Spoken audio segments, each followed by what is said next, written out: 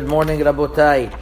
Today is going to be our conclusion for learning the halachot of the Havetz Chaim that we started and embarked on this project in the memory of the Miron tragedy and of all of those that were niftar. We took upon ourselves to strengthen ourselves in this mitzvah of not speaking negatively against other Jews and other people. And I think we all learned a lot. I definitely learned a lot from this.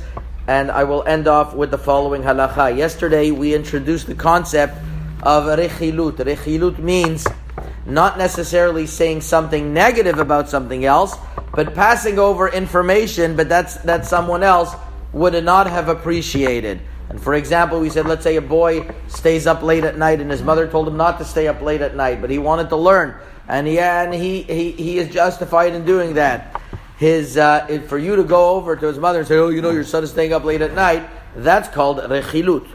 Now, there are things that are not only rechilut, but they're called avak rechilut, which just like we learned by Lashon Hara, there's the dust of Lashon Hara, there's also the dust of rechilut.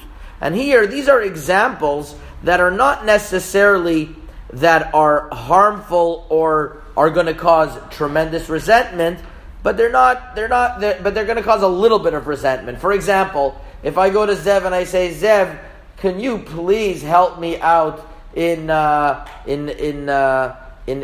saying some of the mizmorim in the morning? And you say no. And I say, oh yeah, but you helped out someone else with that.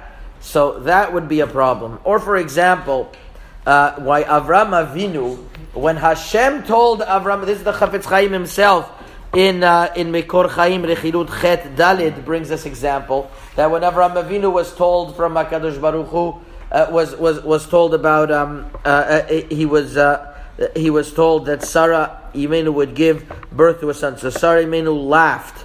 So when Hashem repeated the statement of Avram Avinu, he didn't write all the details and say that Avram is old. She said that she is old. For example, why? Because otherwise it wouldn't have been tremendous pain, but it would have caused avak rechilut, a little bit of pain.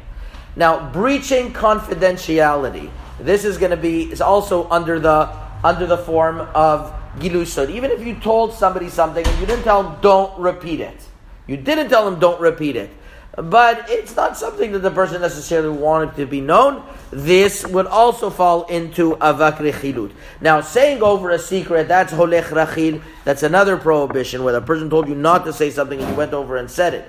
But the Rambam adds in avak rechilut anything that falls under that rubric. And we're going to end with reading another person's email or information without permission. The Bir Hagolah, which is one of the explanations on the Shulchan Aruch in Yoreh De'ah, in the end of Siman Shin Lamed Daled, says that one of the ex-bands of one of the Charamim of Rabbeinu Gershom was not to read a letter that it was from your friend unless he threw it out and doesn't care and puts it in the open. So the issue is that reading an email is also forbidden. Now, don't think that this is only for Ashkenazim, not for Sfaradim. The Hilchot Ketanot, Rabbi Yaakov Hagiz, originally from the city of Fez, and Chelik Aleph Siman Resh Ayin Vav, talks about all types of people who write on their letters that nobody is allowed to read them. They write the Rashi Tevot Upagin, which means Uporetz Geder Yishachenu Nachash. Anybody who breaches this Geder will be bitten by a snake. And he says, even if he didn't write that, it's forbidden because you are holech rachil. You have to ask permission.